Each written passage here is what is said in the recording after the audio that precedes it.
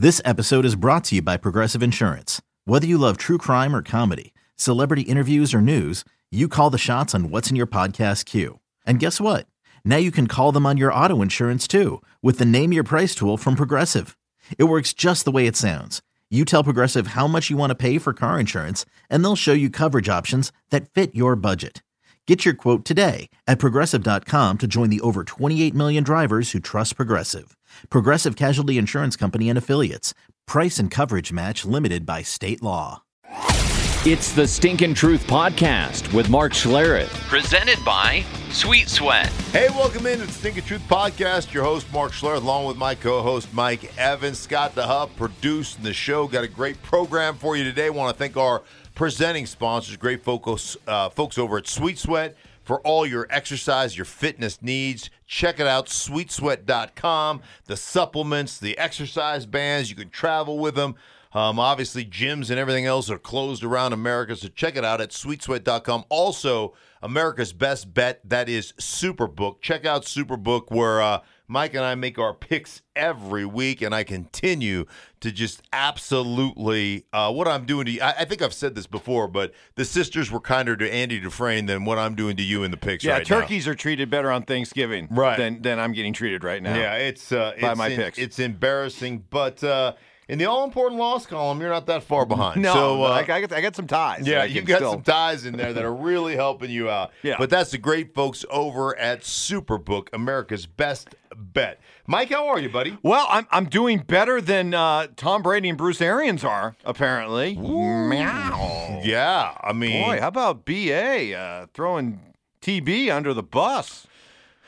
Well, I mean, or is he just being honest? Oh, yeah, I think that's BA. I mean, he's just brutally honest. But I will say this. About that offense in general, Mike, it's got to be like, I think, I'm going to call that the Phillip Rivers offense. Okay. Right. It's the see Phillip where Rivers you're going here. Well, I mean, think about when Phillip Rivers comes home with 9 kids. There's a lot of mouths to feed, right? Oh, okay. That's a lot of mouths to feed. Right? Okay. I mean, you think about it. You went out and you picked up Antonio Brown. You got Mike Evans. You got Chris Godwin. You've got, Gronkowski. You've got Cameron Brate. You used to have O.J. Howard before he got hurt. I mean, you got Scotty Miller. There are a hell of a lot of really good players. You got 2 running backs in Fournette. You've also got Ronald Jones. I mean, you got a lot of freaking weapons, man. There's a lot of mouths to feed. So this is the mouths to feed offense. Yeah. Okay. And one thing I will say, they like to push. I mean, Bruce Arians, kind of the no risk it, no biscuit kind of theory. I mean, think about this. Under Bruce Arians, career interceptions wise, Carson Palmer had the most interceptions he ever threw under Bruce Arians. Jameis Winston threw 30 last year under Bruce Arians. And Brady, who consistently throws 5 or 6 picks, 7 picks a year, is on pace to throw the most interceptions he's ever thrown in a year because he wants to push the ball down the field. He wants to get that done. And I think with Brady, one of the things that you have to have in an offense with a guy like Brady who understands where everybody is, if he doesn't like things, you have to have an easy answer. You have to have somebody underneath. You have to have a check down. You have to have that kind of built into what you're doing. And I don't know that they always have that built in. And I think that's an issue for Tom Brady right now in this offense. There's not enough built-in answers or easy answers for Tom Brady. And they don't, Bruce Arians is really honest. I mean, he'll leave scorched earth, but that's just the way he coaches. It's not a personal thing. It's just the way it is. But there certainly seems to be a lack of offensive continuity, and there's a lot of people. I mean, come on, Mike Evans is he's a all-pro player. Chris Godwin's a Pro Bowl player. Obviously Antonio Brown's a big-time player. There's a lot of people to get the football to. Sometimes I think it's just hard to have that many people that you have to feed. So not only is he catching heat from his own coach, but he's catching heat for his poor sportsmanship after the game. He didn't shake hands with Jared Goff blew off Goff. And this is something he's done in the past. Oh, yeah. After losses. He takes off. After wins, he's there. Yeah. He'll meet the other quarterback. But a lot of times after losses, he'll bolt, which I know you love Tom Brady, but to me, that's kind of a dick move. It's a chicken shit move. It is. There's no question Come on, you got to about be better it. than that. You do, but that's always been his thing. But it can't be. That can't be your so thing, right? he hates losing so much that he can't be a good sport afterwards? What about the guy you just beat? I'm sure he didn't like losing either. Right. Yeah, and he goes out and does it. Yeah, no, I'm with you. It is a dick move. Total dick move. But that is, hey, after 20 whatever years, you think it's going to change now? No. It's not going to change. No. So, I mean, you just accept it. You know, you can. I mean, you could say anything you want. You can say, well, it's just his competitive fire, and his blah, blah, but it's just a dick move. It is the dick move. Okay, so we said dick about 8 times there. Now they've lost 4 times, including twice to the Saints. You're calling the Saints this weekend against the Broncos on Fox, and you told me you believe the Saints are the best, most complete team you've seen all year. Yeah, of all the teams that I have called games on, I mean, the Saints, roster-wise, Mike, they're loaded, man. I mean, they are legitimately loaded. And, you know, when you start kind of breaking it down, now, I understand that Drew Brees, you know, I took some heat, too, from Saints fans. Why? So, you know, when he got hit, the defensive lineman that hit him, Canavius Street, for the San Francisco 49ers, kind of fell to the side and fell on top of Drew Brees. Like, Drew Brees' body fell on top of his arm.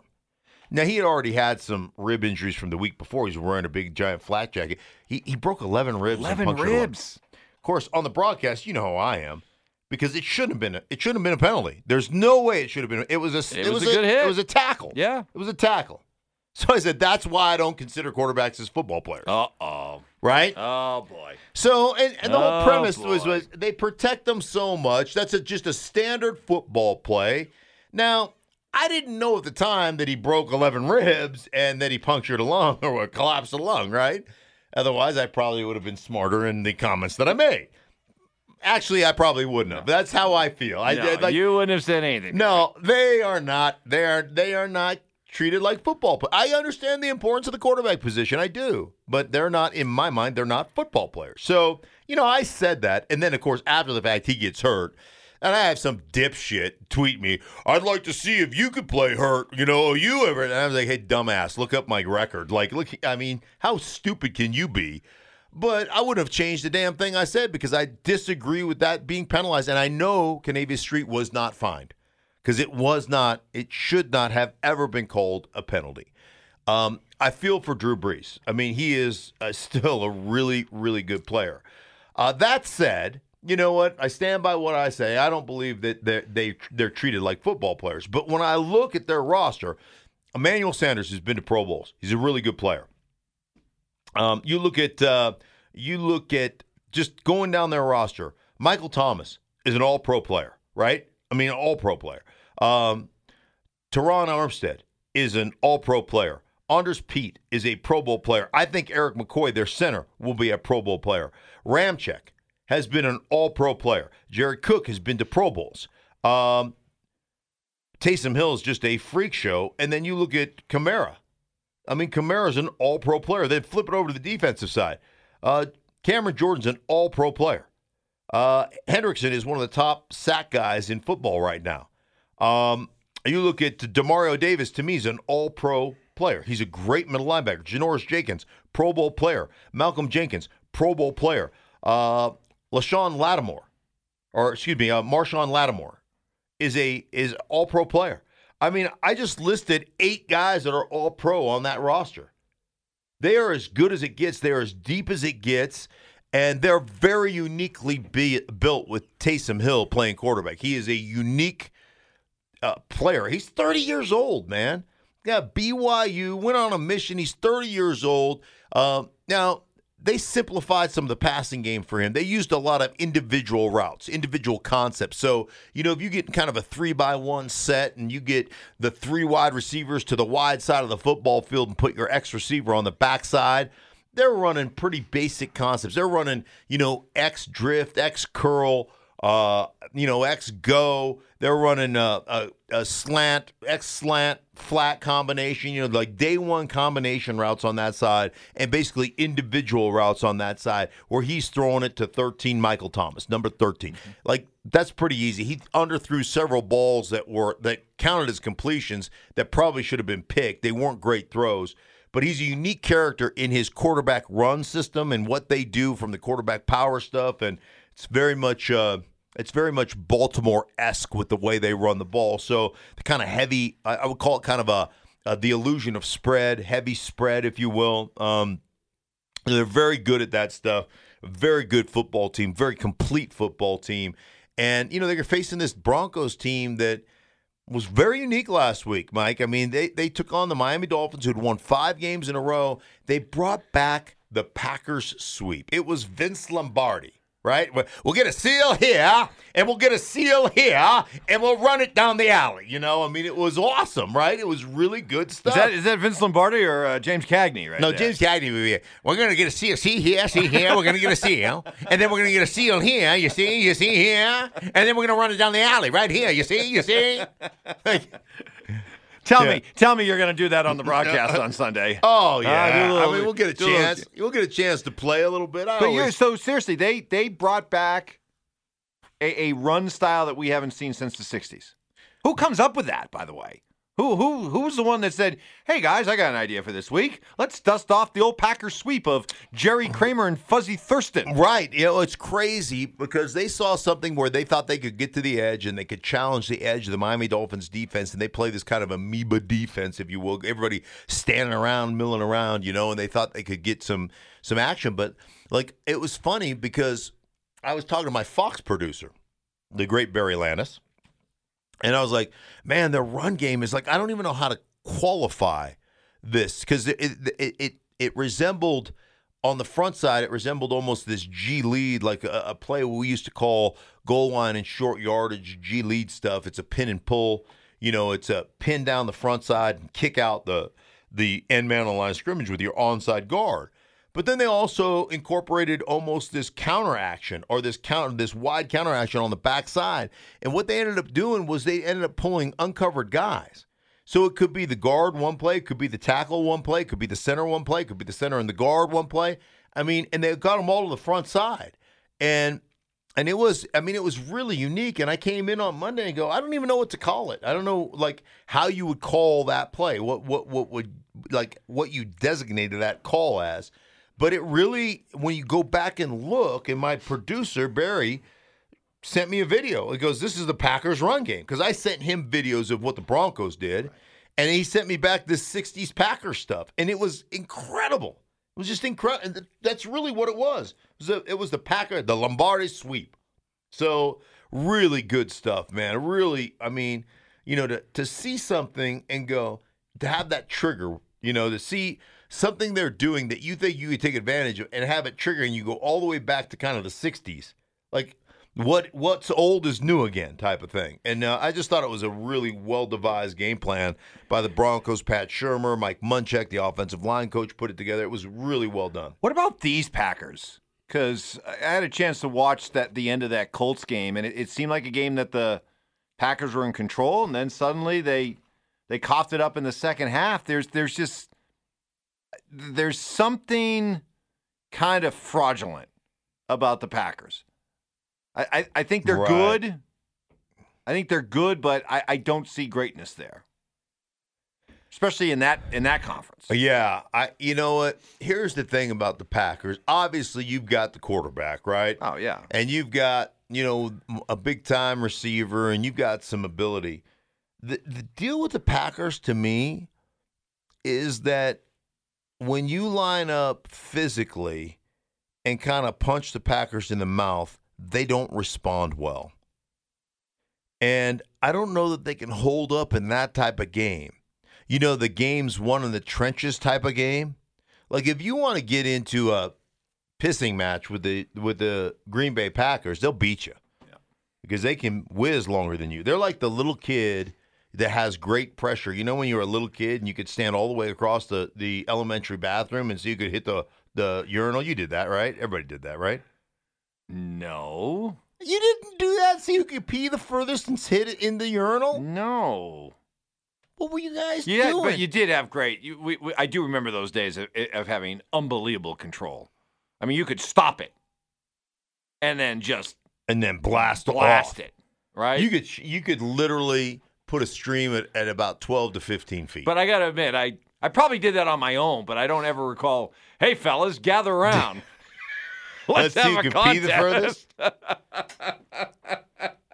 Well, it was it was Alaska. What the hell were you doing up there in Alaska? It's cold.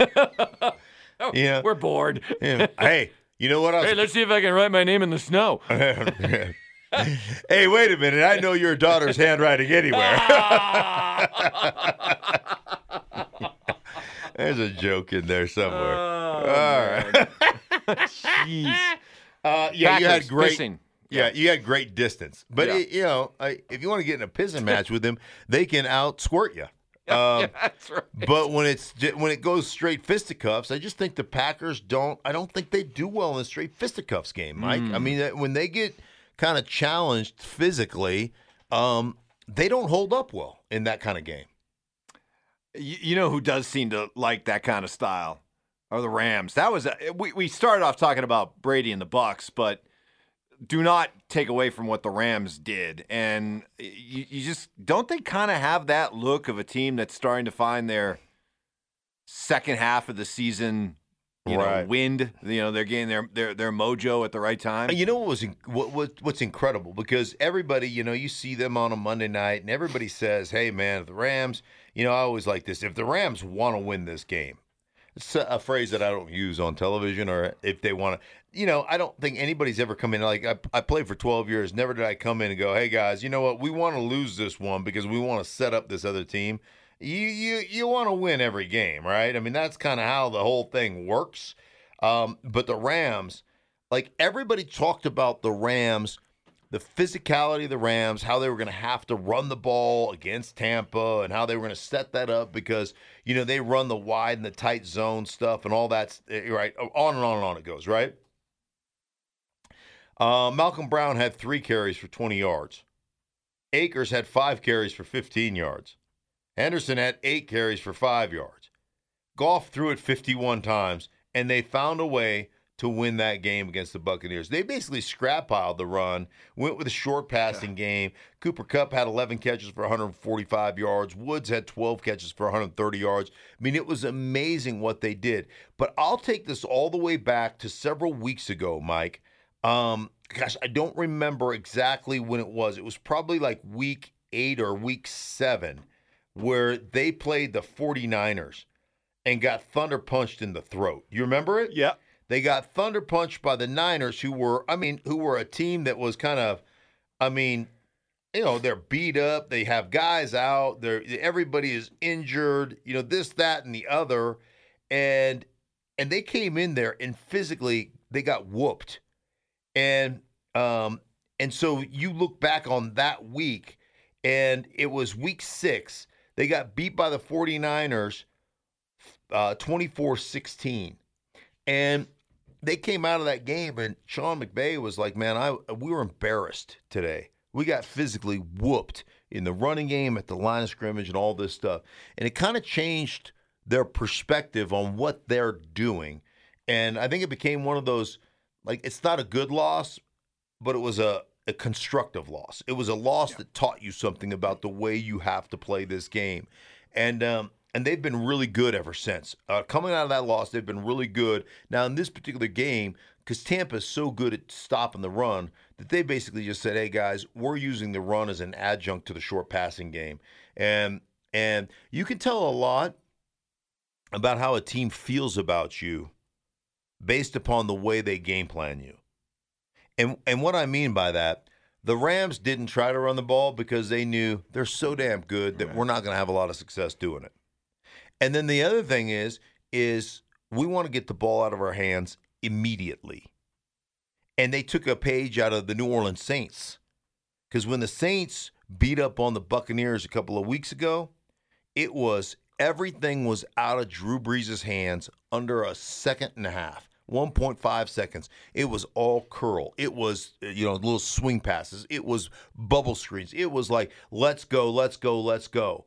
And they didn't hold the ball at all. And you can tell a lot about how a team feels about you by the time that they spend holding the ball, the design, if they try to, create deeper throws, deep overs, if they try to run corner routes or double moves, then they don't have a lot of respect for your pass rush. When they get the ball out in under a second and a half and everything is underneath, they have a ton of respect for what you are as a defense. And the Rams showed that, but they showed a great ability to game plan under Sean McVay. And now I think the Rams are 34-0 when Sean McVay coaches them and leads at halftime. How crazy is that? Crazy stat. You want to talk about stats? Let's talk about crappy stats, and let's talk about my pick'em record. Yeah, normally right now, brought to you by Superbook, America's Best Bet.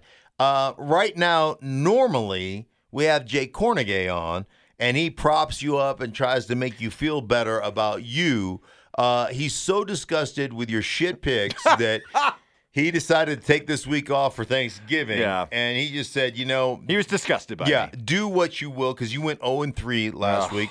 I went 2-1. I should have been 3-0, except for the Chargers being the Chargers. Yeah. They're up by 16 late in the fourth quarter and end up winning by 8 on an 8.5 spread. Killed me. You talk about a bad beat, but I did go 2-1. So right now, as it stands, I'm 17-13, Mike. 17-13, Mike. You are 10-17-3. Oh God. 10-7. I'm 7 wins ahead of you in the win column with 6 weeks left to play, and or 7 weeks, whatever it is. And but I'm only 4 ahead of you in the all important, as you've told me many times, all important loss column. Yeah, I'm floundering right now. I have no idea. So why don't you go first? All right. So I'll just pick up your Thanksgiving scraps. Okay, here I go. The first game I'm taking, I've got the Raiders -3 over the Falcons. The Raiders are such a good team. Derek Carr is playing exceptionally well. John Gruden told me the more I put on Derek Carr's plate, the better he plays. Like, the more I can load on him, he wants it all. He controls it, line of scrimmage. As a matter of fact, he told me at times, Derek Carr told me, hey, John will sometimes just send in a formation or send in a personnel group and go, call what you want. You get us in the right play. So I'm going to take the Raiders. Given the 3, I think they'll physically pound the Atlanta Falcons. I like the Raiders. And then I'm going to go down to the Kansas City Chiefs. They won a very close game in the last seconds against the Raiders. They're playing Tampa Bay. Tampa Bay is reeling right now. I think Kansas City's -3.5. I'm going to take the Chiefs. I'm giving the 3.5.